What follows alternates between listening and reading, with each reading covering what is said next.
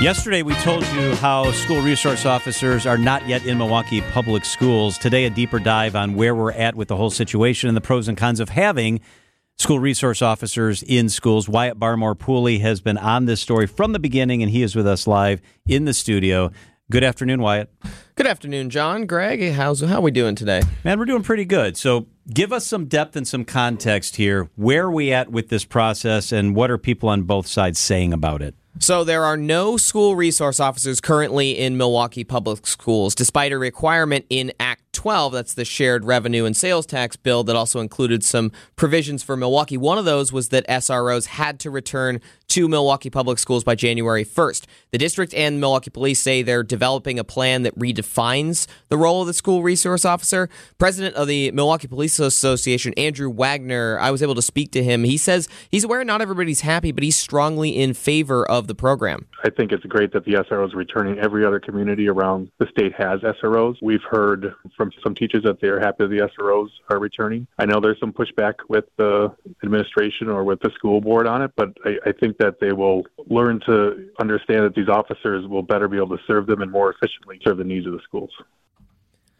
And I also spoke with UW-Madison professor of civil society and community studies, Ben Fisher. He has spent a decade researching the impact of police in schools, and he says this about their overall impact. It doesn't really provide any benefit on average for improving safety or reducing crime or violence or weapons in schools. On the other hand, it is associated with an increase of suspension of students, and it seems to be particularly Black and brown students that are experiencing those increases in suspension.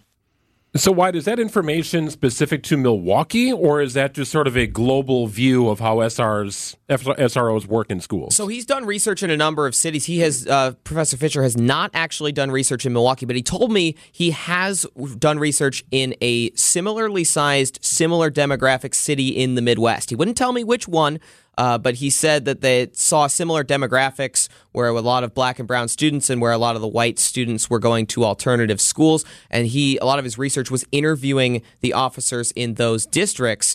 An interesting thing he found is that the SROs in that city saw the students as the main threat that they were there to deal with versus protecting the students from an outside threat or anything that could harm them.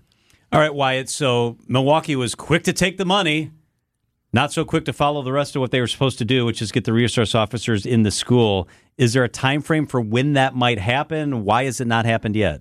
Neither the district nor the police department would tell me whether there was a time frame, just that they're working on it and planning to present a proposal to the school board. That's sort of the next step, is school board approval for the whatever plan for school resource officers that they're working on, because they haven't had officers inside schools since 2016. They haven't had cops on school property at all since 2020 when they ended their contract with the police for good.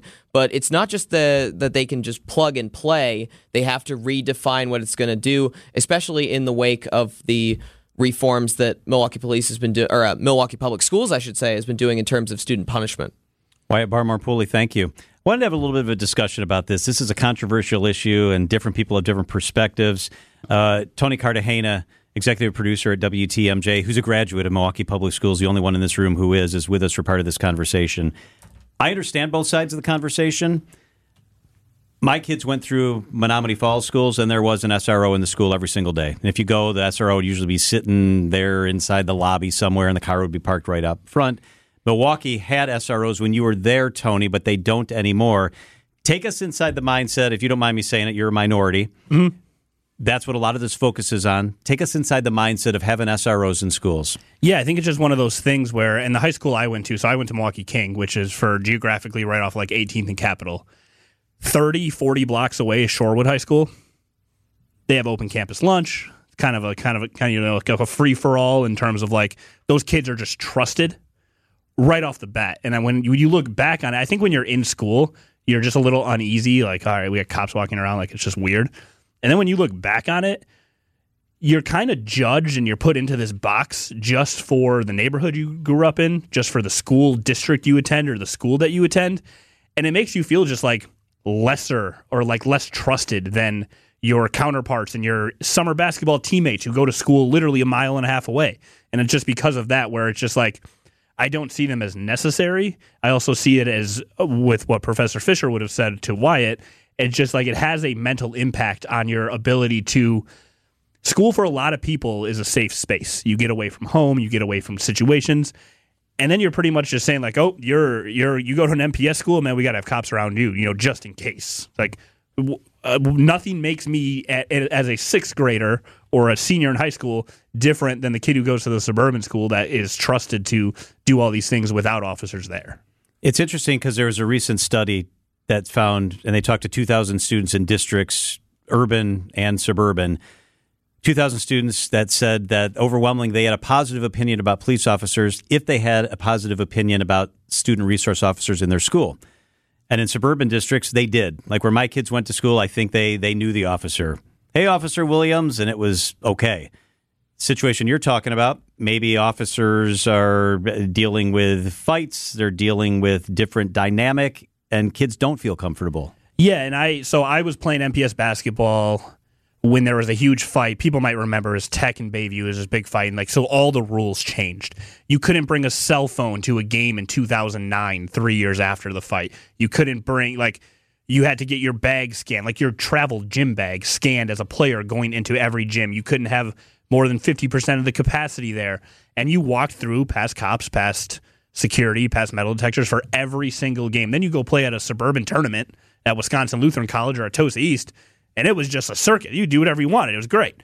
And when I look back on that thing, you just think even now, I'll be completely honest, when I walk past a cop, I don't feel safe. I tense up. I drive past one on the street, I tense up. Maybe that's just me. That's based on your experience. Yeah, and it's just one of those things where when you're always surrounded by it. I have never walked into, let's say, a baseball stadium and you walk past a cop who's sitting there with a gun and you're just like, yeah, this makes me feel safe. It does, for me, it's the complete opposite. So I think there's a tremendous opportunity here for the resource officers to build bonds with the students, right? And you're talking about being on edge, walking through the halls. Did you ever witness that where they sort of stepped out of their shell? They were still who they were. They were a police officer, but also that human connection. So I think there's a great opportunity to kind of develop that, hey, we're all in this together. We all want great things and to push our society into great directions. I'm here if you need me. Right? Did that develop at all? So not with the resource officers that were assigned to our school. So one of our basketball assistant coaches was also a cop for his day job, and you knew him. But he also, so it's kind of interesting you bring that up, was from the area. You would see him at the grocery store. You could see him at a Saturday AAU tournament, stuff like that, where you kind of develop that relationship with them. But I think oftentimes you get officers who are maybe not from the same area or have the same experience, so they seemed a little more shorter fused with a lot of the students, and I think it's because they can't really relate to what a lot of the students are going through. So I never really saw that bond with officers. I just remember seeing, you get into an argument with one at a game or something like that, and no matter what you did or said, you were going to be wrong and you were being drug out the gym. WTMJ's Tony Cartagena, good perspective. We'll continue to stay on top of this story. Thanks, Tony. Thanks for having me.